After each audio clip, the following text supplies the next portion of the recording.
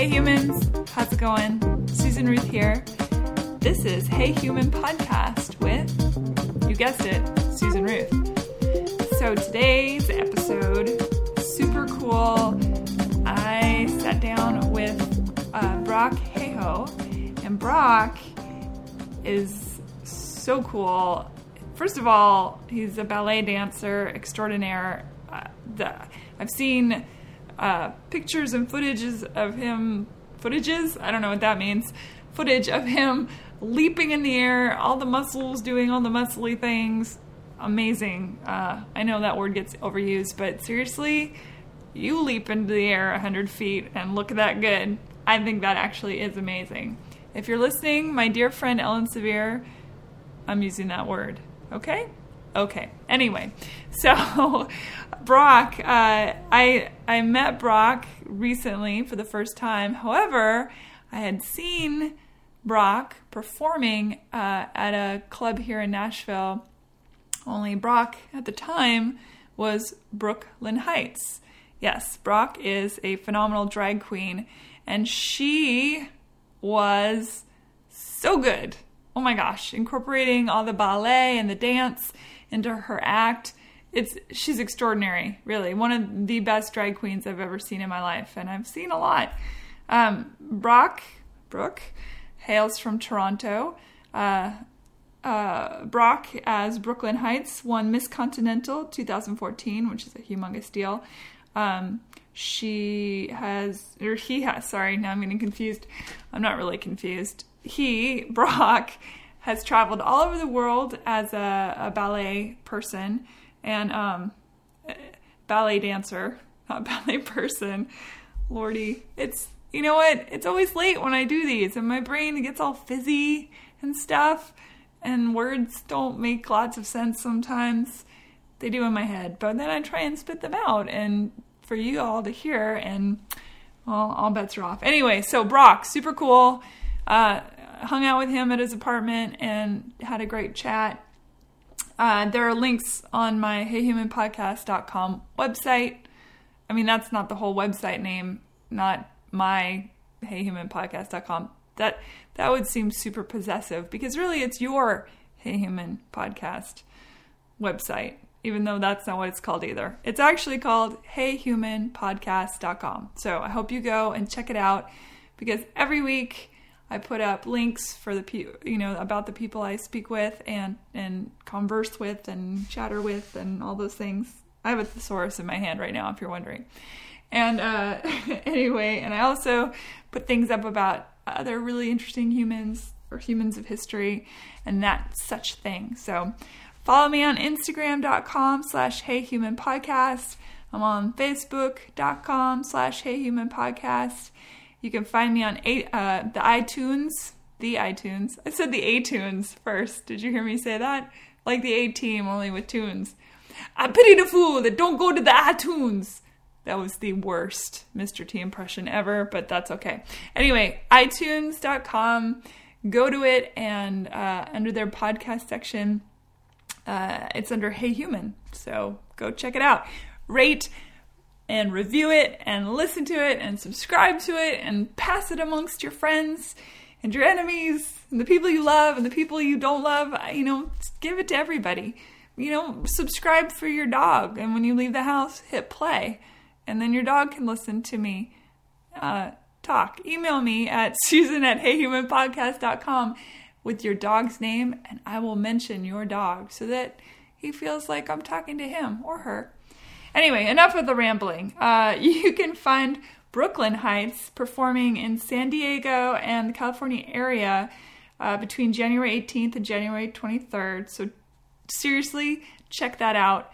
And the Instagram for Brooklyn Heights is BHeights. That's BHYTES. And Brock, of course, is on Facebook as well. Again, go check out heyhumanpodcast.com. All the links are there. Go to Play Nashville to see Brooklyn Heights being a badass. She's so good.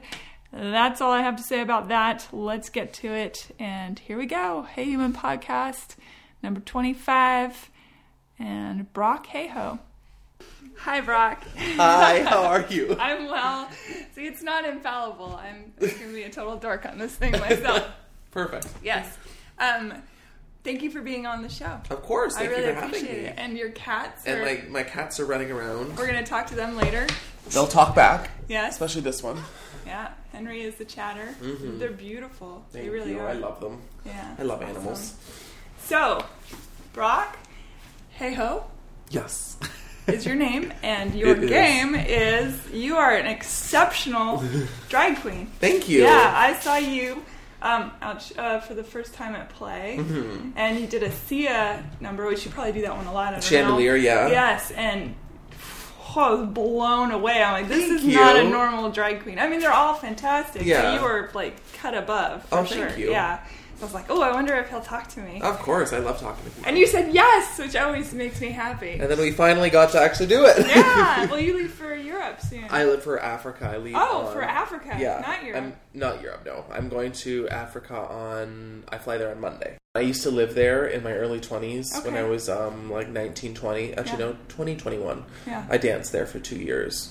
Okay. And one of my the ladies or the girls I danced with and I lived with, she's one of my best friends. So I go back almost every year to visit her. This is South Africa? Mm-hmm, Okay. Cape Town. Yeah, cool. Yeah, the most beautiful place on earth. So, and you're from Toronto. I am, yeah. I did a little research. You're actually kind of hard to Google. There's Really? There's a million pictures of you. There's just not a lot of But articles there's about not me. a lot of actual conversation about you. No, you know? there isn't. Yeah, I read a couple just to... had to dig deep into the web to find. I love your Barbie. That's Thank awesome. you, my showgirl Barbie. That is so great. Someone said that looked like me, and I was like, I could see I don't that. know how, but okay. Yeah, I could see that. Anyway, and so I got a few tidbits. I know that you studied ballet, and you you were principal in a couple different. Yes, I studied ballet at the National Ballet School of Canada for 6 years, I think. And then from there I moved to South Africa. What? Why? I know it's my whole life has Random? been extremely, my whole life has been extremely random. Like everything that's happened to me is just so the story is, I think I was 14 and I had just started doing jazz at like a local dance studio. And I had just auditioned for, jazz fingers, the whole thing. Yeah. And I was literally doing jazz 1 hour a week, and I was doing ballet 1 hour a week. Okay. And I had just auditioned to get into the local arts high school, and I auditioned for music theater, and I got in, which is hysterical because I have the worst voice ever. So I was there, I did grade 9 at this art school while I was doing all this musical theater stuff. Yeah. And This is Toronto. This is in Toronto. Yeah. And I had a friend who was auditioning. She was in the dance program, and she was going to the National Ballet School of Canada to audition for the summer intensive program. And how it works is if you get into the summer intensive program, then you do that, and if they like you, they accept you to the full year program. And like, it's a really hard thing to get into. Like, thousands and thousands of children audition for this. So she's like, you should come. And I was like, sure, why not? So I told my mom, and she was like, okay, you're not going to get in. I'm like, well, go do it, whatever. And so we went. She didn't show up. So I went. Are you kidding me? No, she didn't show up, so I went by myself.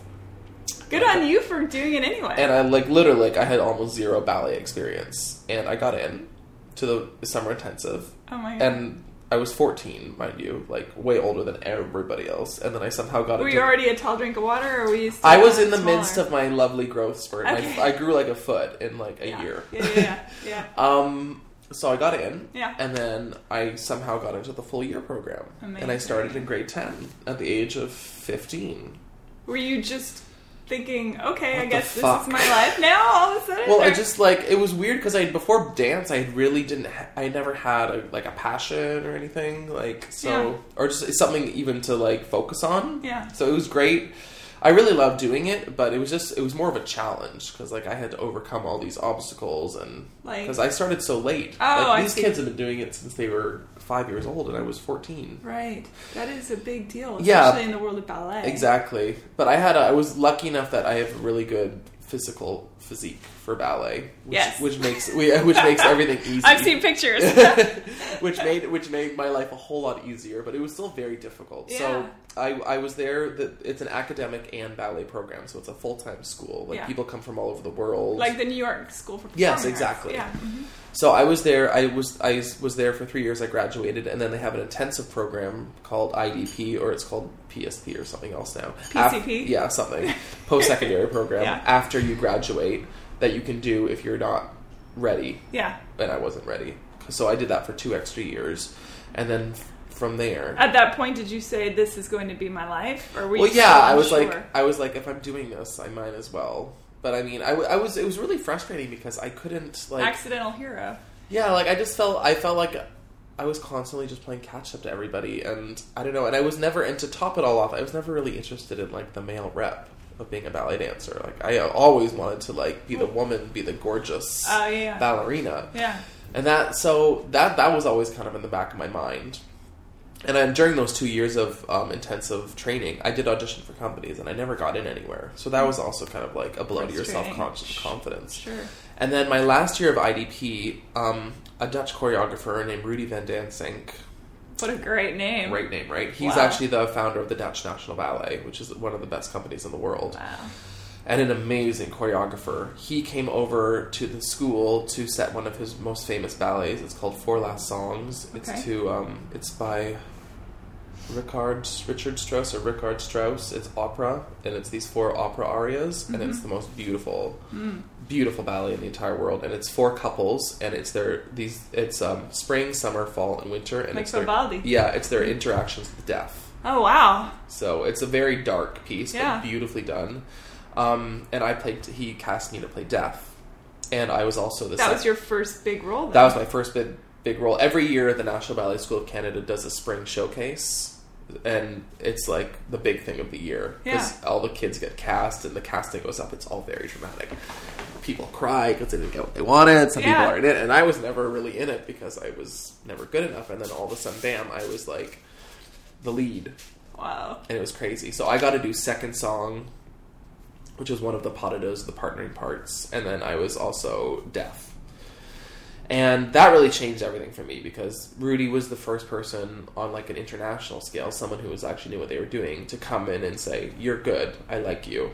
So, being that the whole time you were, again, sort of an accidental participant, and you just kept going with all these opportunities, were you freaked out big time, or were you just like, I can do this? With that, I could do it, because it wasn't... I think what freaked me out more so was really classical ballet, like the white tights and the prints and the... Because that's the so... Nutcracker stuff? Yeah, because that's so cut and dry, and I've just felt so exposed. But with this, it was more neoclassical, so it was more contemporary, still classical steps, but it was presented in a more, like, modern, you had more freedom and more, it was more dramatic, which I always love doing the dramatic roles. Like, anything dramatic, I was there. So would that be more like a fluid body movement as opposed to the rigidity of, you see a lot of ballet, and they're almost like they're pirouetting on a music box. You know what I mean? Yeah, I mean, like, you are still like, it was very much classical ballet technique, but there was just more fluidity in the arms and the movements, and there's just more drama to it, and you just didn't have to be, like, smiling and, like, presenting the girl. Like, I gotta throw people around and, like, hover over them, like the Angel of Death. It was lovely. So cool. Yeah, and I love dramatic shit like that, so I was all about it. Is this a YouTubeable thing? I don't think it is on YouTube. But you can YouTube the music. It was it was just amazing. It was the most amazing experience. I don't know where that poster went. There was a poster. My mom sent me a poster of me as Deaf. Ooh. Yeah, and I want to say it's in here, but I don't. That'd be a good one to put over the bed for, right? For dating. Right. Well, that's me, by the way. I think I got ruined in transit or something. Yeah. But, yeah, that role really changed everything for me. It gave me confidence, and I can't thank Rudy enough for what he did for me for that. But anyway, that's not the end of the story. So that was my final year of the school. I also did not get a job after that year. So you're now about 18-ish? 17? 19? I want to say 19, 20. 19, 20, okay. I still don't have a job. Very frustrated. So I decide I'm going to go to Hamburg, because they also have a great ballet school in Hamburg. As in Germany? Yeah. Mm-hmm. I'm like, never heard of it. Yeah, I'm going to go to Hamburg for the year. Yeah. So that's what I decide. And everyone's like, that's a great idea. So I go to Hamburg. It's sort of a random... Is that not random? Welcome to my life. Okay. It is. It made sense at the time because the ballet school in Canada has a very close relationship with the ballet school in Germany, so it was kind of an easy. They just made a phone call and they said, "Yeah, you can go." So I went to Hamburg, and I was there for, I think, like a week and a half, and they called me into the office, and I got a phone call from Mavis Staines, who's the artistic director of the National Ballet School of Canada, which I had just left. So I call her, and she goes, "Hello, dear. I just got a phone call from Rudy. He's in South Africa, and he's doing the 4 last songs, and he doesn't like any of the dancers there, and he wants you to come down and do the part of Deaf." Okay. Random, right? Like, and like South Africa, at this point, like South Africa, I didn't even realize it existed. I didn't even know that was a place. Yeah. Like in Africa, and I didn't know there was a South Africa. Right. So I was like, okay. So I got in contact with Rudy and the people in South Africa, and I said, I really wanted a job at this point. I was like, fuck school, I'm done with this. I should have probably stayed in school a little bit longer, but I didn't. So I said, I'm only going to come if they give me a year contract. They give me a work visa and give me a year contract. I'm not just coming for 2 months to do this and then... That's very sensible. Yeah. Yeah. So I said, this is what I'm going to do. So they said yes. So exactly 3 days later, I was on a plane to South Africa with all of my belongings. And I stayed in a little bed and breakfast for 2 months, and then I had to find my own place to live. And yeah, it was just nuts. Oh. It was nuts. So I was in South Africa. I was there with Rudy for like 3 months, and then he left, and I never saw him again. And he passed away several years later of cancer. I'm sorry. Yeah. It's hard to lose a mentor, I think. It was really hard. Yeah. It was hard, especially because after I was in South Africa for a couple of years, and I was a soloist there, and I did a lot of principal. I did all principal roles basically because I was tall, and there was this girl that nobody wanted to partner that they let me partner. Why, was she evil or something? No, she was just difficult. She was old, and yeah. But I'm really glad I got to work with her. Old in ballet means what, 30? Yeah. Yeah. But she was just like she was difficult. Yeah. She wanted everything had to be a very certain way. But I'm really glad I got to work with her because she taught me a lot. Yeah. At a very young age. But I was there for 2 years, and I was so poor because they didn't pay anything in the ballet company there. And I was in Africa. Africa was great, but Africa's not fun when you're poor. Nowhere's fun when you're poor. Nowhere, yeah, for sure. So, and I'd always really, like I said before, I'd always wanted to do the female roles. And ever since I was in the ballet school, I learned about this ballet company called Ballet Trocadero. And they're based out of New York, and they're an all-male ballet company, and they dance on point, and they dance as the ballerinas and as the men. So it's basically drag ballet. That's so cool. Had you studied point? Because it's a different style, is it? It's, I had a pair of point shoes in school, and I'd, like, fucked around, but I'd never really done anything serious. But again, like, my body was just kind of, I could naturally do everything. Yeah. Like, it was just kind of easy for me. Sure. Especially the girl stuff. Yeah. Way more, the girl stuff more so than the guy stuff, actually. So You're probably a ballerina in a past life. I probably was. Yeah. So, I discovered this company, and I had actually gone to New York and taken class with them before I had gone to Africa and all that stuff. And the director really liked me, and he said, I would love to offer you a job, but unfortunately getting an American work visa is very difficult. So what I would like for you to do is I would like you to go away, get a job somewhere else, get some experience, build up your resume, save all Within the U.S.? Just anywhere. Or just anywhere? Just, okay. Save all your programs, anything with your name in it, newspaper clippings, all that stuff, and then come back to me. So you can set a precedent. Exactly. Yeah, that makes sense. So I was like, okay, I can do that. So I went to South Africa for 2 years. I did all that stuff, did interviews, did everything I could. Were you working at the same time? Yeah, I was with the ballet company. No, I'm sorry. Since you said it didn't pay a lot. No. You were strictly dancing. I was just dancing. Yes, yeah. okay. I was dancing like 5 days a week. Is it like Black Swan where all the dancers live together and stuff? Or? No, I lived with 2 of the dancers. Okay. Yeah, but we all kind of hung out together and were poor together. Yeah. And there was like a couple dancers who had like rich husbands, so they would like throw parties, and we'd all go over and be like, take home doggy bags. Yeah, basically. Yeah. It was very sad. Hey, it's art. The dancer life, right? Yeah. So I kept in contact with him. After 2 years, I had enough stuff. I sent it in. I got my work visa to the States, and I moved to New York and joined Ballet Trocadero. And I danced with them for 4 years, and we toured. I was basically traveling all over the world for 4 years doing ballet. Did you try and tend toward the female parts then? Well, yeah, like you had to. Oh, okay. Like it wasn't like everyone did the female parts. Okay, and right. the male parts. Like So I partnered a lot. I did a good mix. Yeah. I partnered a lot of people because I was really tall and I was a really good partner. Yeah. So I could lift all the boys over my head and all that stuff. So I was the partner a lot, and then I was always the tall, pretty soloist girl, which is all I ever wanted to be, so I was quite happy. So great. But after 4 years, I was exhausted, and my body hurt, and the rep doesn't really change with that company. Like, the ballets we do kind of, they've been doing the same ballets for years and years and years, and they're great, but if you have to dance them every night, Sure. it wasn't as fun as I thought it was going to be by the end. Yeah. And I really love doing drag, so I didn't really know what to do at this point. So Did they consider it a drag ballet, or is it just sort of they way it was supposed to be used comedy, it's supposed to be comedy, but of course I didn't want to be funny. Yeah. I wanted to be pretty. Because there's a huge, there's a in England, for example, the men often in theater played the women. The women didn't get to be in the theater. I can't remember if he liked it, if he said it was drag ballet. It essentially was, because we were dressed as girls. It was drag. Yeah. But he was always very adamant that we were men. Right. We were men dressed as women. And he liked it when we didn't shave our chests and had hairy armpits and stuff like that. Really? Yeah, and of course I was like, no. So there was sort of a satirical element. Oh, completely. Okay. Yeah, it's very, if you can YouTube Ballet Trocadero on YouTube, and you'll see. It's very funny. I put links on. Oh no! What's going on? Hold on. Oh, thank God. I thought it stopped. I thought it stopped. We've just been talking for hours. Oh my God, I would have had a panic attack. I'll delete that out. Anyway, yeah, satirical. So there was that element. So that was definitely something that he was. Oh, the director? Yeah. And I mean, it worked. People loved it. It's an insanely popular ballet company. It's very big in the dance world.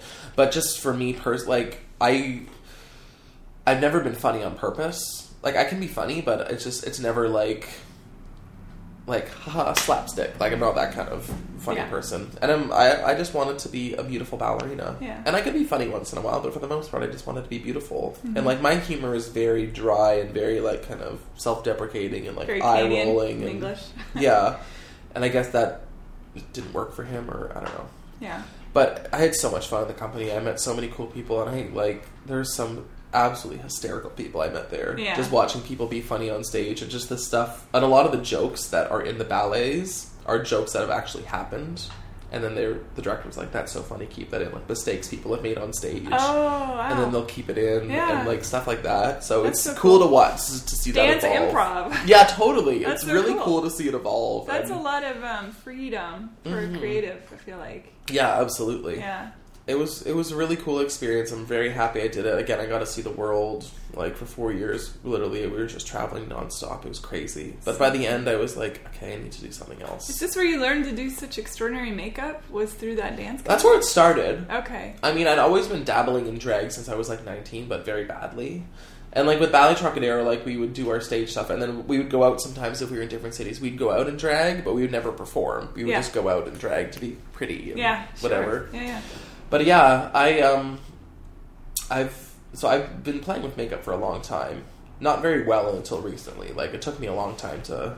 I tend to take a long time to learn things. It's okay. I like to take the hard way. I like the long, difficult road to get places. Life likes to help you, though. It sounds like you're definitely given doorways. Yeah, absolutely. I've been giving very strange doorways. Yeah. So after, is this okay? This long, I arduous thing of my life. Okay. I think it's fascinating. So after 4 years with Ballet Trocadero, I've been wanting to leave for probably 2 of the 4 years because I was just burnout. I was burned out, and I also I've discovered I hate having a boss. I hate working. I'm so independent, and I have such a problem with authority so much of the time, especially when people just say, this is the way it's going to be, and that's what. No explanation. I need reasons for things. Sure. So I was like, I just really want to leave, and I want to do my own thing, but I didn't know what, and I decided, I was talking with my friend in Toronto, who's a drag queen up there. She's actually my drag mother. She gave me my name, Brooklyn Heights. Her drag name is Fahrenheit, and she's one of my very good friends. I was talking with her, and I was like, I kind of want to move home, and she was like, okay. I was like, do you think I can make a career doing drag in Toronto? She was like, absolutely. So I was like, okay. So I moved home in, I want to say the summer of 2012, and by January 2013, I was doing drag full time in Toronto. As your own boss? Yeah, as my doing I was booked at all these different bars, and I would go in and do my show, and you make really good money. So I started doing that, and then I wanted to get into the pageant, and I won a bunch of local drag pageants in Toronto. So my name, that's what got me booked so quickly, because I came in and did my point thing, and people loved it, and yada, yada, yada. Yeah, I gotta say that's really it's so cool. Thank you. Because you don't see that very often. No, yeah. You don't see a drag queen that is the abilities that you have. Yeah, no, it doesn't happen. It's astounding on several levels. It looks really neat, but it's also to see those muscles at work, the beauty of the line of the body, and that sort of juxtaposition of masculine, feminine. Because your brain knows, this is a man, but it's just, I love it the whole way. The whole way across is so cool. Yeah, it's fun. So then I decided I wanted to start doing pageants. Like in the U.S. and drag pageants in the U.S. and the drag pageants in the U.S. are far more serious than drag pageants in Canada. They're just bigger and people take it more seriously. Like nobody in Canada. There's like bar contests, which there are in the U.S. too, but that's all there is in Canada. There's just like a bar contest here, a bar contest there. You win a couple $100. In the U.S., it's like big time. We're going to spend $10,000 on all this stuff, and it's a lot bigger. So and they have like national pageants. So I decided to do this one national pageant called Entertainer of the Year in Louisville, Kentucky. Ironically. Yeah, random. So I don't think of that as the drag capital or anything. There's a lot of drag actually in the South. The South is quite big for drag. Yeah, I guess so. So I went to... Dolly Parton is famous. Exactly. She's a drag queen. Yeah, absolutely. So I went down and I did a prelim. You have to do, for these national pageants, you have to go win a preliminary. So that's like winning, if you're going to do Miss America, that's like winning Miss Ohio. Okay. So I went down to Louisville and I won a prelim down there. And then a couple months later it was nationals, and I went down to nationals and I got first runner-up, which was a huge deal for us because no one knew who I was. Right, I was for brand first new. Time out the gate. Yeah. So, and from there someone spotted me and they said, we want you to come do this other pageant called Miss Continental. And Miss Continental is like the biggest of all of them. It's like the biggest drag pageant in North America. Mm-hmm. And this person, her name is Mocha Montrese. She was a former Miss Continental. So she called up the owner and said, I have this girl I want to bring to the pageant. And the pageant was literally 4 weeks after I had been first runner-up at EOI. And she's like, can I just get her appointed? Which means I didn't have to do a prelim. They were just going to appoint me to a prelim that wasn't able to have a prelim that year. So... basically, they said, you can come. Yeah. And they're like, yeah, sure. So, I was like, okay, like, what, just whatever. So, I showed up. Hilarious. Very hilarious. I showed up 4 weeks later, and I got first runner-up in Miss Continental, which was an even huger deal. Because people were like, what? Like, because people literally do that pageant for like 10 years. Did they want to just snatch your wig right off? Probably. Yeah. I don't know. I'm sure, I know a lot of people weren't very happy with it, but it was what it was. Is it a pretty competitive? Are the girls can be intense? Some people literally spend $20,000, $30,000 to do this pageant. It's like the baby pageants. Yeah, totally. Tiara completely. Kids or whatever. People spend so much money, it's ridiculous. Wow. So, give me an example of what the grand prize and something like that would be. Is it cash or? I got, I think $6,000. Nice. $7,000, which is nice, but doesn't come close to what I spent. Sure. I spent probably double that. Yeah. So, well, I did fundraisers and I made a lot of money, but like... New sponsors and stuff. Yeah, like, it cost a lot of money for me to go and do it. So I got first runner-up that year, and that really put me on the map with drag, especially in the States. So then the following year, I went back and I won. So cool. I know. That was 2014? 2014, yes. Yeah, amazing. So I won in 2014, and then I went from there. The owners of Play Nashville, where I now work, were in the audience. They go every year. And they saw me, and after I won, they asked me to come down for a weekend, just to, for a booking. And I was like, sure. And I came down, and they were like, so, once I got here, they're like, so would you be interested in, moving down here? And at this point, I was living in Canada, and I really wanted to get back into the States, because there's just a larger market for the States down here, and there's RuPaul's Drag Race, and all these other fun, exciting things are happening with drag down here.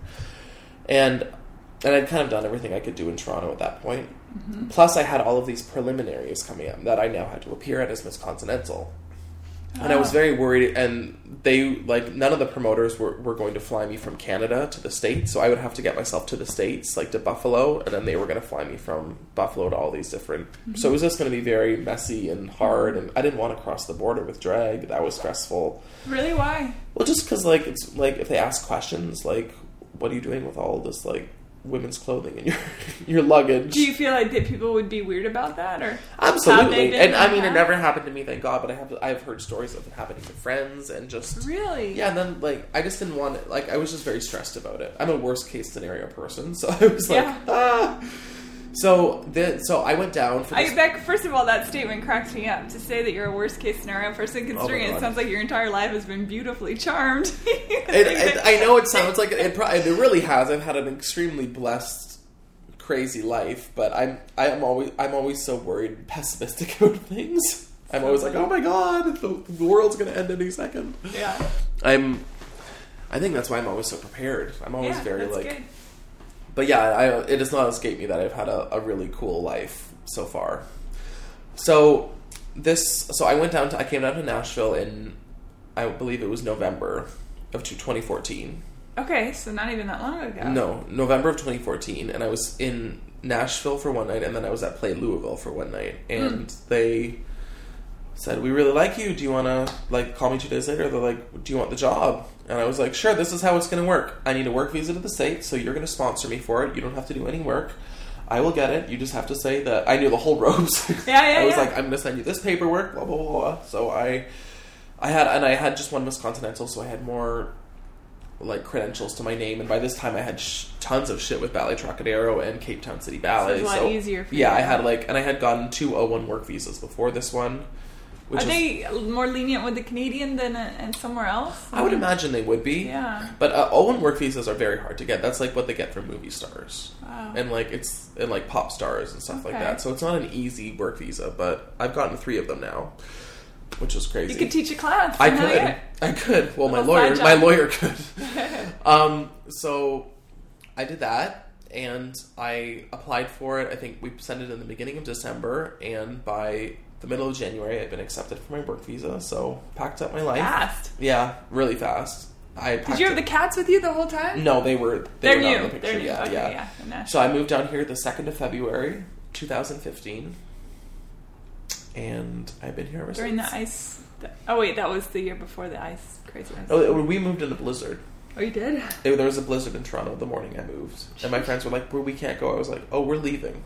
And it took us...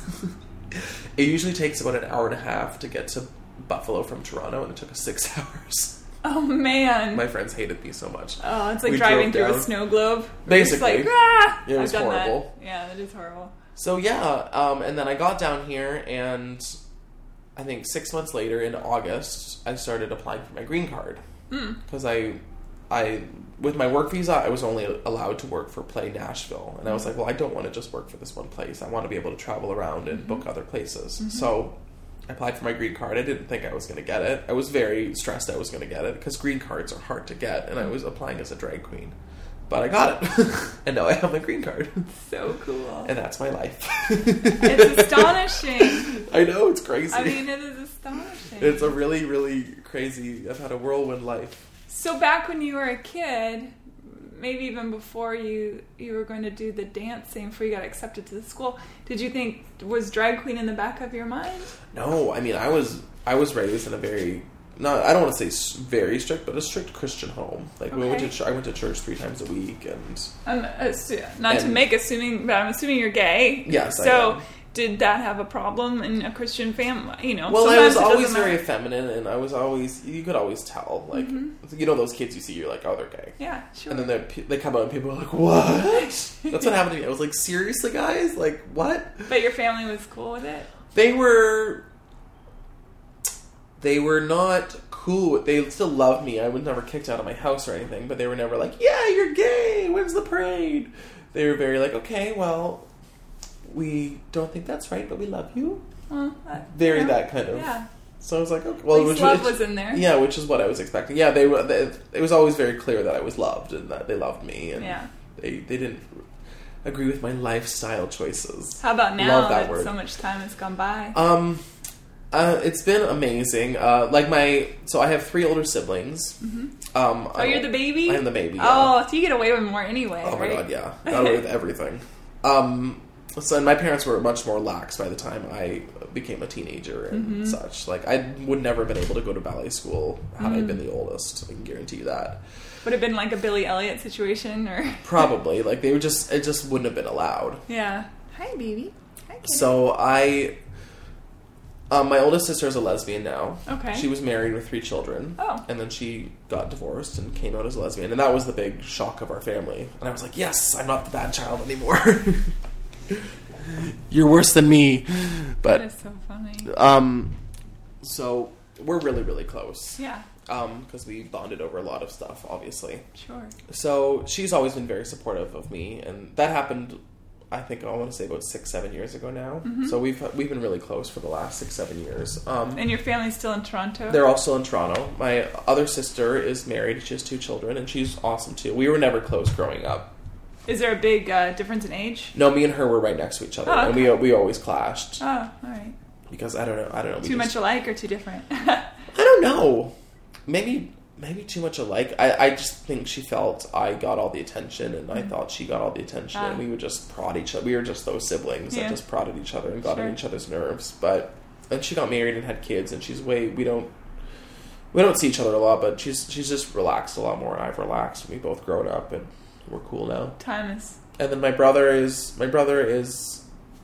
next to my oldest sister, and he's cool too. We just have nothing in common. Sure. We're just like, hey, how are you? Cool, good. All right, see you next year. Yeah. That kind of a lot of family stuff. He's awesome. He builds houses, and he's so talented, and he's an amazing carpenter. Oh, cool. Yeah, we just so another creative. Yeah, we're all very creative in our own ways, I would say. Yeah. My entire family, I'm the only like dancer. Or your parents have moves? No. No. No. They sure do not. And it was actually really cool that you should like my mom. It was weird. My mom always loved the fact that I did ballet. She loved it, and even when I was in the ballet company with the drag ballet company, they came and saw it and they thought it was hysterical and they loved it. But as soon as I started doing drag, not in a ballet company, they got very weird about it. Oh. Because I think it was like funny. It was haha comedy when it was the ballet company. When it was a satirical. But when it was like serious, they were like, oh, how did they come around? Well, my dad's just awkward. We don't really talk about it. Yeah. He's whatever. He's just kind of floating there in the corner. Stoic. Yeah, sure, whatever. Yeah. He's my dad. Yeah. But my mom I've always been closer to my mom anyway. But it was always just kind of awkward because she would ask about it, but you could tell it was always very like, so how's drag? How are the show? Like everything was just very like, and she never wanted to come and see a show and I never wanted her to too because I was like, this is going to be so awkward. She's going to be so awkward and uncomfortable, and I would just know that she would be there being uncomfortable, and that would make me uncomfortable, and I didn't want that for her, and I just had accepted the fact that this was probably the way it was going to be. Yeah. And then 2 weeks ago, I have a show here, actually every Thursday night, at Susie Wong's. House of Yum. Susie Wong's House of Yum. It's a dinner and drag show, 6:30 to 9:30. I need to come to that. You do. You should. And my friend Steven had told me that his mom was coming down from Toronto to help him move, and he was going to bring her to the show. So he's making this big deal about it, and la la la. And I was like, cool, sure, whatever. So I walk out for my first number, and there is my mom and my sister. Aww. Who drove in 13 hours down to come and see me. That's amazing. And my sister's girlfriend. That's so wonderful. I know. And I was just like, there's a video on my Facebook of it. I was just like, I didn't know what to do. I was like, in Did shock. it affect your performance, you think? A little bit, yeah. Because I was literally in shock. I was just kind of like trying to perform, and I just kept going, that's my mom! And everyone was laughing and cheering. It was really cute. But she, that's so nice. Yeah, it was amazing. Her and my father in the process of separating after a long time. Yeah, which I think is great. But I won't get in. That's private. I won't get into that anymore. But it's really kind of it's opened her up, and she's becoming kind of a new person, and she's just becoming a lot more accepting and just interested, and like it was so weird to see her there because she was there and she tipped me and she was laughing and I did one of her favorite songs that she was singing along and clapping her hands. That. It was just weird. It's still weird. It's what wonderful. A beautiful moment. Yeah, it was really wonderful, and it was just surreal. And the whole, like, she was there for a couple days, and we just hung out, and I just never seen her so happy and relaxed, and just she was happy and just, like, cool. That's fantastic. It was awesome. Then she sent me a lovely card afterwards and said it was so nice to meet Brooklyn, and she's amazing, and it was just really, really sweet. Oh, I love that. Yeah, so it's a moment I didn't ever think was going to happen, really. So it was really cool. That is a beautiful blessing. Yeah, it was. So I feel the last couple of weeks I just felt very. You must be blessed. flying high, and then I just feel blessed. I just feel very lucky. Yeah, Yeah, it's wonderful, and you've worked really, really hard too. Yeah, I have worked opportunity really hard. Meets preparation is Absolutely certainly your tagline. Yeah, I'm one of those people that I think it's the dancer in me. I just never. I think it's never enough though. You know, yeah, like, I think that's the creative in you. Yeah, that's a common creative curse. It is. It sucks because you literally finish like the moment like I was crowned Miss Continental. I was like, okay, cool. What's next? I won. Okay, now what? Yeah. And then I was like, okay, I have to get my work visa, and I got my work visa. I was like, now what? Yeah. I have to get my green card. Got my green card. Now what? So what is so you mentioned RuPaul's Drag Race, which is Yes. awesome. Are you going to be on? I auditioned for it last year. I did not get on. Okay. I'm auditioning again this year, so Okay. we'll see what happens. Okay. And I'm going to do another pageant this year called Miss Gay America. Okay. So I'm going to do that, and it's another big. Have It's like you done Miss that one Continental. before? No, it's okay. my first time doing it. Okay. I actually just booked my flight for my prelim right before you walked through the door. Yeah. Okay. So what is your next, aside from those two things? I'm sure being on Drag Race would be incredible. Yeah, I mean, what is your next big goal? what is my next big goal? What I've always wanted is just to travel the world doing drag. I think I love traveling. I love going to new places and doing new things. So I would love to do that. Yeah. I would really love to do that. I'd love to be in like a proper show at like a theater with seats and like a rehearsed out, planned out stage show. Can you do that at the Franklin Theater here? I'm sure we could. Yeah. I don't know. I don't know. Even if it's a like New York one or woman something? show Oh. or something, I just have to. It hasn't all come into my head yet. Yeah. But it's in the back of my mind. I would love to do a one woman show. I'd love to be in a music video. I'd love to be dancing in it as a drag queen in a music video. That'd be cool. I'm surprised you haven't done that. I know. I want to. I don't know. I just think that'd be really cool for like a major pop star or something like that. That'd That's be on my so list of very things cool. to do. Yeah. There's just so many little things. I love drag. I love doing what I do. And I make Henry be nice. Is he biting you? Or he's got me by the. There we go. I had to get my hand back. Yeah, I want to keep. And the cool thing about drag is I'm constantly like learning new things and trying new looks and trying new makeup ideas. And Yeah, your it's so Instagram fun. is super cool. Thank you. It's I take so many selfies. I feel B Heights. Yeah, okay. So- BHYTES. BHYTES. Yeah. I almost have 10,000 followers. I know, it's excited. so cool. It's I actually like feels watching stupid how excited I am. the over makeup that. when you do the The transformation. yeah, I love that because I'm shit for makeup. I'm so bad at it. And when I put it on, I feel like I look ironically like a drag queen, but not in a good way. Yeah. You know, it's like how people say that. Oh, It's hard. It's taken me a year, and I'm still kind of figuring things out. Yeah. And I work like one of the girls I work with, Vanity. She's one of the drag queens that play, and her makeup. She literally gets ready right beside me. Her makeup is gorgeous. Yeah. Like, I'm a very impatient person, so I'm not good at sitting there and being like Every little meticulous. And she just sits there, and her makeup is like. It looks like a picture. Like, it's just everything. How does that not pour off of you when you're dancing like that? Because you work it pretty hard up there. Yeah, it's like most of the makeup is made to not run off your face, thank God. Yeah. But we also use setting sprays Set it, I spray my face with hairspray and What? Oh yeah, that's a really good one. If This you is really not don't a want your good- makeup to move. Yeah, it's not a good career choice for bad skin. Yeah, people. seriously. No. I have to take very good care of my skin with all the stuff I put on it. How in the world do you get that off at the end of the night? I use Wig Sheen. Pardon? Yeah, it's for wigs, and it's like an oil spray basically to make them shiny. And I spray my face with that because I glue my eyebrows down with something called Prozaid, and it's a medical grade adhesive.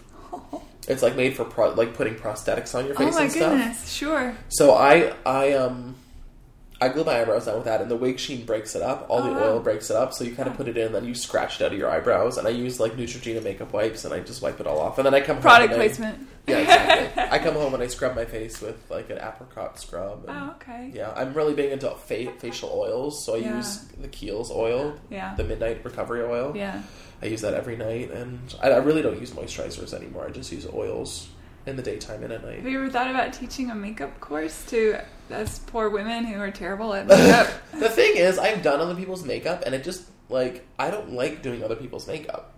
I don't feel like it's not the same, and I don't have a very steady hand, and I know, like, I don't know how to do a real girl's makeup. Like, I can do my own makeup, but, like, sitting there and doing someone else's, I just get very anxious. Yeah. I'm like, oh my god, I'm fucking this up. Like, if I ever had to, like do someone's makeup for their wedding or something like that, I would shit my pants. So how does it work for you personally, just to vacillating between Brooke and Brock? Do you identify more as one than the other? I noticed the pronouns being used are mostly she and her, so, but, you know, you present as a guy, so is it just more fluid? Is it have... Well, I think that's part of my appeal, is that I'm such a guy, like, I can kind of be both. Yeah.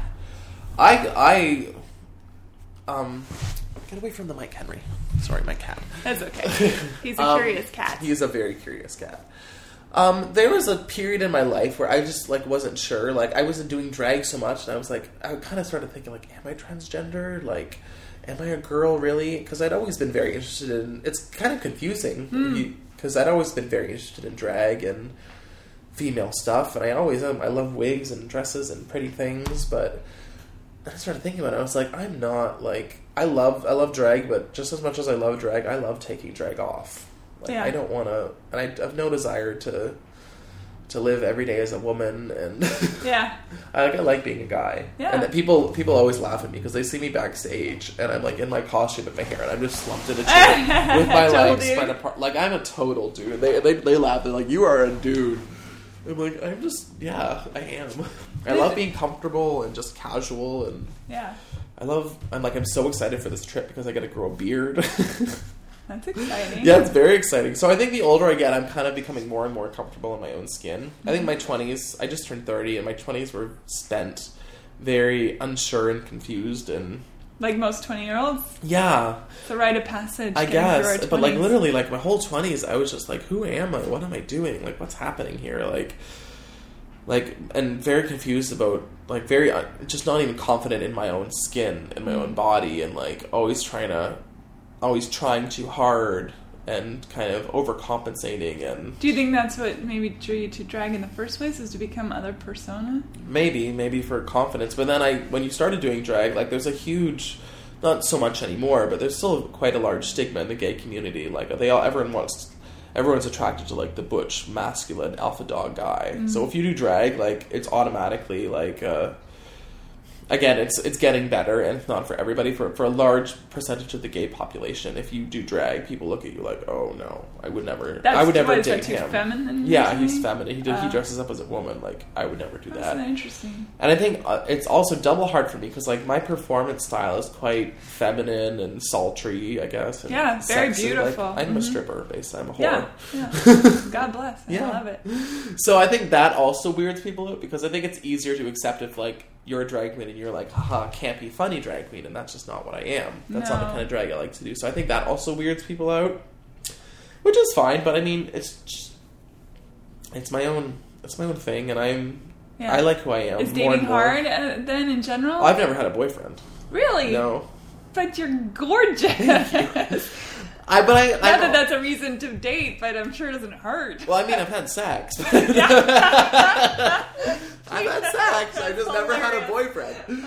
But I've, like, if you look at my life, I've been good. My parents instilled a good sense of shame and fear in me of sex. So I've never been a real good whore. That's hilarious. I've had slutty moments, but nothing, like, too bad, which I'm actually quite happy about. Do you think the reason why you've never had a boyfriend is because of the drag persona, or do you think it's just your time hasn't come? You know? I think my time hasn't come. Like, I'm a late bloomer. Like I said, things just come to me later. I figure things out later than other people. Yeah. So I think I will. I'm sure I will have a boyfriend. It just hasn't been yet. I don't doubt that you will. Yeah. And that's fine. Yeah. And honestly, I'm a very independent person, and my whole 20s... Which is hard. It's hard to date when you're independent. I know it Yeah. is for me. I'm very independent, and people get made uncomfortable by that for some Yeah, reason. and like I'm very like, okay, it was nice to see you. No. Yeah. Like I Bye-bye. love, especially in my line of work, it's so nice to come home and have nobody here. Because like you go to the bar and hey, social, how are you? And then Oh my you come god, home let's take and it's pictures. Oasis. Like, and yeah, it's quiet. And Yeah. I've always loved. The older I get, the more I love kind of my solitude. I love being around people, and I love That's my a creative friends. too, though. Mhm. I think that's very creative. Yeah, I love Sensibility. that juxtaposition with my work life. Yeah. And also my whole 20s have, like, if you look at my 20s, I've been here, there. Like, I've never been anywhere very long. You don't root. I don't root. You're a gypsy. I am a gypsy, completely. That's wonderful. So I've never been in the same place long enough. And I've never had the desire to, like, compromise my life for someone else's. Yeah. Like, I never wanted to be, like, to give up my career or anything so I could stay in one place and be with somebody. If that ain't a dude, I don't know what is. Right? I've never met anybody who's made me want to do that. Yeah. And I'm sure I will one day. The right person would not ask you to do that either. Exactly. So they may be a mythical unicorn, but they're out there somewhere. I just did a gay cruise.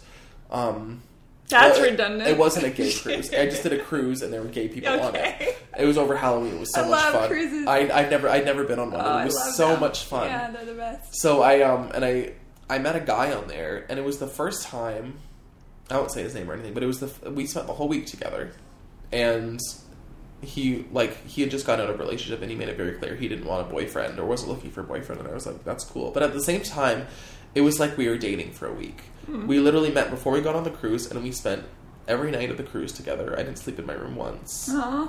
And it was so cool because it was the very first time in my adult life that I felt so comfortable, and I didn't feel like I had to, like, usually when I like a guy, like, that's that whole, I like them more than they like me, and then I don't know how to be a normal person, so I become crazy, and you overtext, and you stalk, and you just get weird. I get weird. Yeah. And I know that. Because I don't know how to act like a normal person. Yeah. Like, I'm very, like, hey, I like you, let's fucking do this. Yeah. I'm not that whole, like, coy, like, you don't flirty. do the game I don't have weirdo time. thing. Yeah. I don't...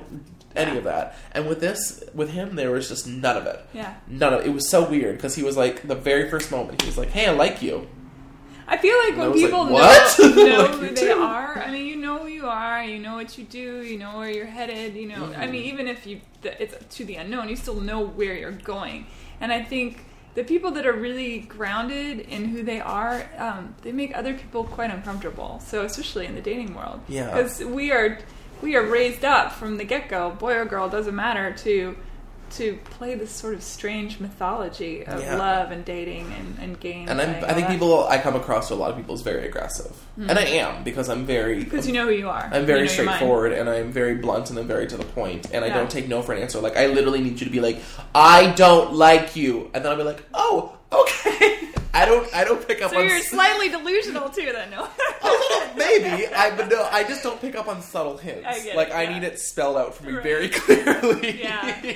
Subtlety does not work for you. Oh, I'm crazy. No. I'm like that show, My Crazy Ex-Girlfriend. You've never seen that show? Yeah, that's me. Yeah.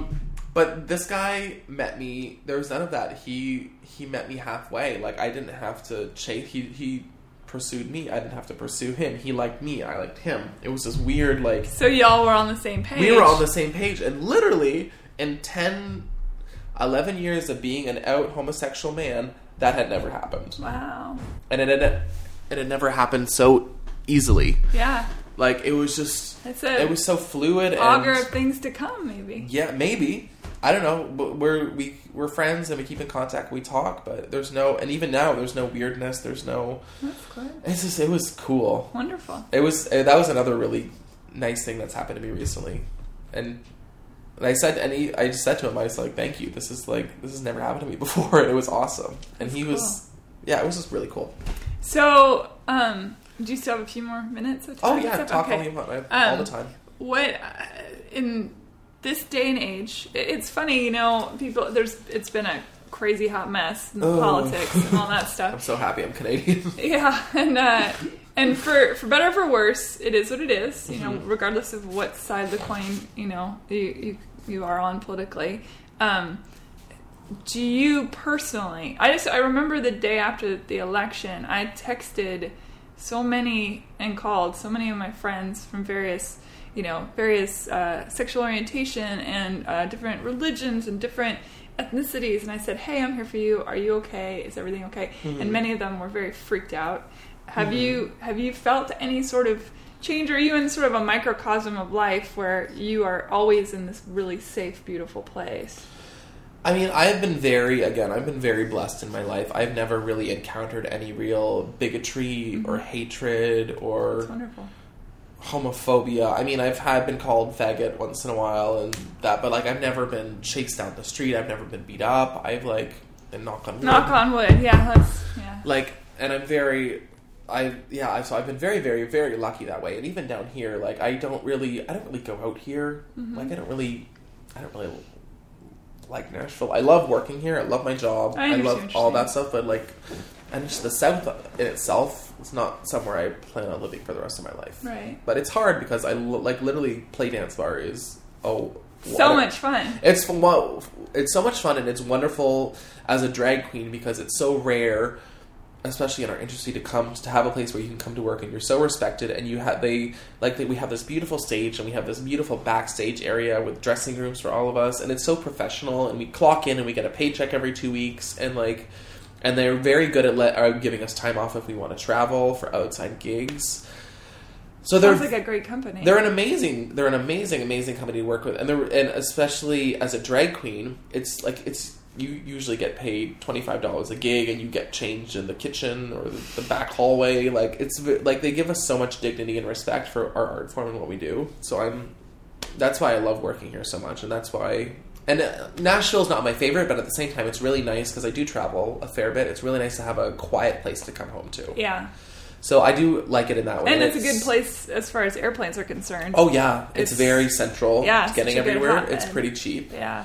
Do you know what's funny? When I saw you perform that night, there, of course, were the handful of bachelorette parties and such. But one thing that really struck me was the straight guys who, start out watching. And there was a guy next to me, in fact, this huge guy with his girlfriend, very muscly, very manly, and he was like this the whole time. And then as the cocktails came in, his arms started going down, and then he actually went up and did the tipping thing. The tipping, yeah. And I thought, well, isn't that interesting? It's like there's I can't speak for all people, but I think for some, there's this beautiful release that happens where suddenly they look at the drag queens and they think, oh, this is an art form, and this is beautiful, or this makes me feel pretty, or whatever it is, and that bounds. It's so funny, like with straight. I think straight guys are just the funniest people ever. They just make me laugh because they're just so like calm down. Like first of all, and they're just. There's nothing I love more than a straight guy who's just comfortable with himself. Yeah. And is just able to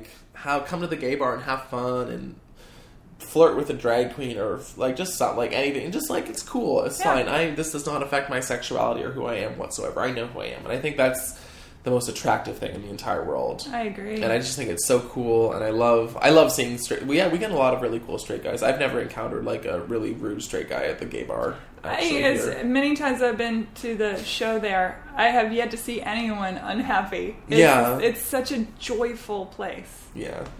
It's funny. It's just so awkward, especially down here, because you're laughing with these people. You're like, oh, you probably voted for Trump, didn't you? Oh, yeah. Well, again, politics make things much more complicated. I know. And it's just so hard with this election. If it was any other election, you could kind of get past it, but this was such a.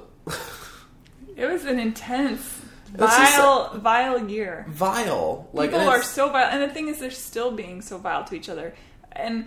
I'm calling both sides out because everyone is being so vile, and at the time that they're being vile, they're talking about how vile the other person is, and I'm thinking, man, pull the plank out of your eye, because I know, but it's just so nutty. I just can't get past it. How if you know a gay person, if you know a woman, if you know someone of a different ethnicity or color, and if you like or love any of these people, how could you vote for someone who's so blatantly was opposed I think people are able to compartmentalize. I think the few people that I know that voted for Trump, I did not, but the few people that I know who did, they don't. It's almost like they didn't look at any of that. They compartmentalized to that weird. I consider it weird. I'm sure they don't consider it weird. Rhetoric of what greatness is and how it's a broken system, which is true. It is a broken system. Yeah. But fixing it with the same old crap isn't going to fix it. It's a lot more broken now. Well, yeah. It's a really there. I read Bill Moyers is. He wrote a great essay that I just read. I'll shoot it over to you about it all. And the whole time I was thinking, if I'm going to look at the reasoning for all of this, considering what my belief system is, and how I think the idea of Christ consciousness and, what Jesus would do and all that stuff, I'm not religious. Yeah. But, I feel like it's so, the representation of that voice is so against everything that we as humanity is trying to strive for. Yeah. Right? But the one good thing is it's like it flushed out. You know exactly what people are thinking. Where That's true. I think that is so important because I would rather... And scary. Yeah, but the thing is like, would you rather know and be prepared on that way, or would you rather be blindsided? Yeah. So I keep thinking in that regard, like, well, it's like this bird dog that got sent into the forest of America and flushed out all the birds, and some of the birds have poison on their tongues, and some are singing beautiful songs, and you know who all the birds are now, and that's powerful. That is powerful, but it's just sad. Like, I just got really sad for a minute there because I was thinking, like, this country hasn't gone anywhere. But it has. But if you look at how racist and hateful, like all this hate. But remember too, we're not goodness. very old. This country is so young, and its people are so young, and it's maybe it takes centuries to get there. Who knows? It must. It's just for and me. All you can do is be you and be loving and be accepting, and that's all I can do, and that's all really. And I keep trying, like, I'm going to see myself in another person's eyes. And one of my friends was like, why did you not delete all the Trump people off of your... And I said, because that's not reality. I want to know who everybody is. Mm-hmm. And I have to respect them for their opinions. I don't have to agree with them. And I don't have to think it's right or whatever. Yeah. But I still, if I truly believe in the tenets of what this country is founded on, then I have to let them have their opinions too. And no matter how much I think it's maddening, you know. I respect their right to have an opinion. I do not respect their opinion. I respect their... That's exactly it, yeah. You are allowed to have an opinion. Right. I think your opinion is terrible, and I think you're a horrible person for having that opinion. But it's weird. I was thinking about this, and we're getting off on this tangent, but I was thinking about this the other day. I have deep thoughts in the bathroom when I'm getting ready, like in the shower and stuff, and I was thinking... first of all, there's this a quote-unquote friend of mine on Facebook, as much as people on Facebook you don't really know can be. Yeah. And this person is very angry and is constantly, for the opposite side of my views, constantly posting all this stuff. And to me, that's part of the problem, And I was thinking, wow, this person and I grew up, and had our lives, and yet we see the world so differently. And what if I had grown up in that family? Would I be like that person, or would I still find my voice that I have now? And then it got me thinking about, all right, let's pick a terrorist, some, crazy ass person that's like, I'm going to blow up these people because I'm doing it for my skewed version of my religion. Yeah. And then I think, but if I were that person, would I be thinking those same thoughts? Well, yes. So I have to see myself. This is what works for me. In order to make sense of the madness in the world, it's almost like I have to see, like, that could have been me. I could have had those thoughts. Yeah. And I'm the antithesis of that, and maybe there's just a balance. There will always be crazy-ass, awful people. Always, yeah. Just like there'll always be really good people. And every once in a while, the crazy-ass, awful people will turn their hearts, and they will... be on the side for good. I just have to keep hoping and praying and speaking my truth without being insulting to the other side. And I think the good thing is, I think it's really going to make everyone band together. I agree. All people, like, more so than ever, I think people are really going to be able to come together against this horribleness. Yeah. They'll have to. I mean, we won't really have a choice. And the horribleness is going to come together and try and... Exactly. Yeah. So it's really going to be It's going to be a fascinating time and scary and some shit going to go down. Well, that I'm thinking, like, I'm almost positive he's going to get impeached. Or assassinated, or like something's going. I don't wish death on anyone, but something. And I don't either. But and I'm not a big fan of Pence either. So it's that's what I'm saying. I'm like, because like if I almost hope he doesn't get impeached because it's going to be so much worse if he does. Yeah. Mike Pence. Yeah, it's bizarro times, and I do the people that were so into Trump. And again, this isn't a political podcast, but this is the zeitgeist. These are the times we're living in, so it's important to talk about it. But I wonder, as he starts appointing people that are sort of the same old, after, and now he's going, well, thank God, he's going back on the deporting of, Muslims. Like, he's going back on all the promises he made.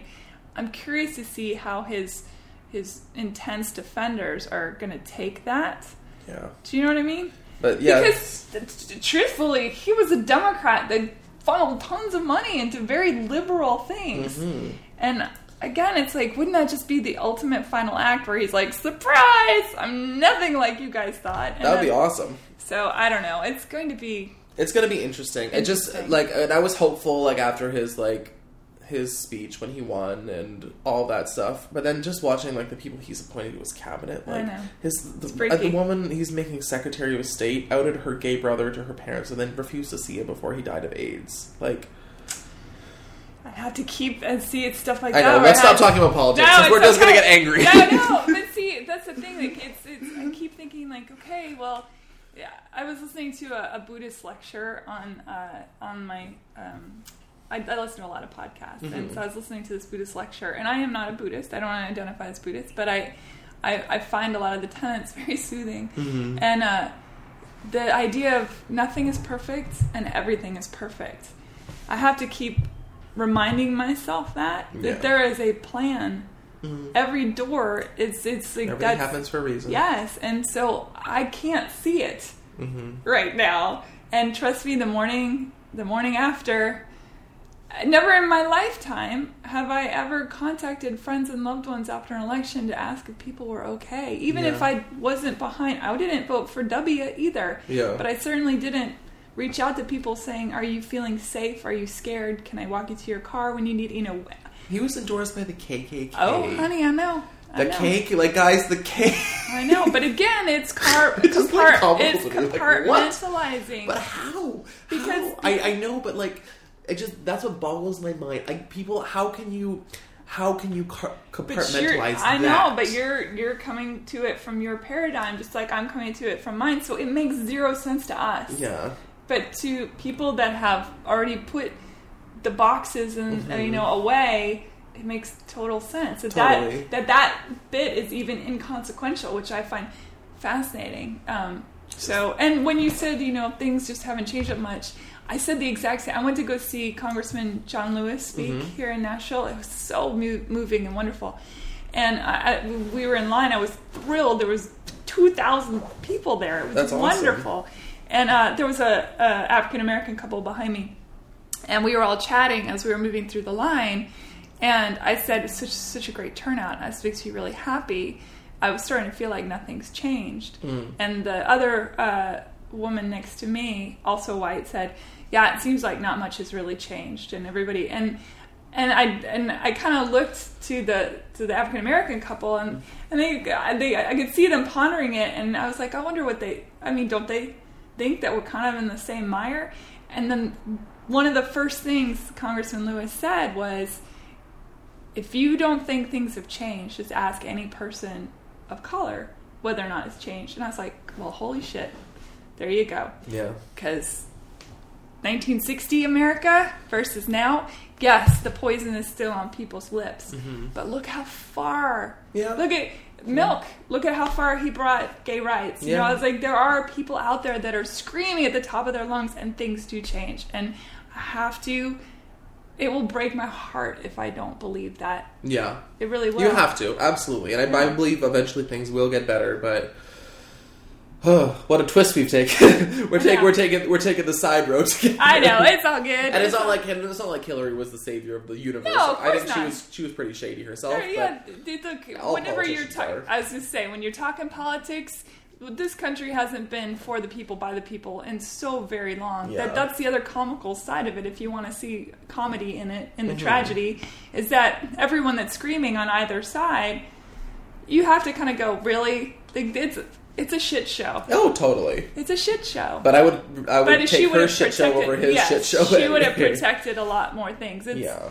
So let's just, But you never know. Trump could end up being a wonderful president. You never know. And I wish that for him. Absolutely. I wish him nothing. I hope nothing but the best for him, and I hope for all of us. Like, he's going to be dragged for 4 years by the media, no matter what. Yeah. But I just he I wouldn't want to be president, would you? What a horrible job. You know what? I just feel sorry for Melania. She said, "Okay, I'm going to come over here. I'm going to marry this rich man. I'm going to have this nice life." And all of a sudden, she's the fucking first lady. She's like, "Fuck, are you kidding me?" Well, I have to laugh because when you look at their faces when the numbers were coming in, they looked pretty freaked out. They didn't look like a family that was stoked. They looked like, "Oh crap!" She never thought this was going to happen in a million years. She's like, "I'm going to marry this rich man and get out of Slovenia and live my life and live. I'm going to have nice things." And now I'm the first lady. Yeah. I think it's all going to be okay, and look, you get to be a light in the world as you travel around, and every time you perform or have a conversation, that's spreading love, and it's spreading light, and that's all we can do. Yeah, we need it more than ever. Absolutely. So we just got to keep trying to be positive, which is not my strongest suit, but I'm going to try. You can do it! I can do it! All right, so let everybody know when you perform at Play so they can come see you. Okay. And if you're going to be doing some traveling, where they can see you, where you're going to be in South Africa. I perform at Play every Wednesday, 11 o'clock. We have a show at 11 o'clock and a show at 12:30. I'm at Susie Wong's every Thursday from 6:30 to 9:30 for dinner and drag. I'm at Play every Friday. We have shows at 9 o'clock. 11 o'clock and 1 o'clock, and every Saturday, 9 o'clock, 11 o'clock, and 1 o'clock. I also do occasional brunches at Susie Wong's every Saturday and Sunday. I'm there about 2-3 times a month, so just check their Facebook page. They always advertise very well the week before. I'm not performing in South Africa at all. I'm just going to chilling. have fun. Okay. My next out-of-town gig, I'll be in San Diego and the California area.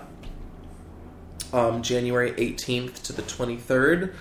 So you can follow me on Instagram. That's the best way to keep up with my dates. I usually post things there. And I'll put all the links on HeyHumanPodcast.com. Yes. And my Instagram is at bhytes, BHYTES. So wonderful. Thank you so much. Oh, thank you. This was so fun. It was fun. I've never got to have an interview like this where I just got to talk forever. This is awesome. I like that style where people just, and that the conversation will ebb and flow as it will. Yeah, it was life really is cool. like that, right? Absolutely. Yeah, thank you. You're very welcome. Have a wonderful day. You too. Bye, everybody. Bye.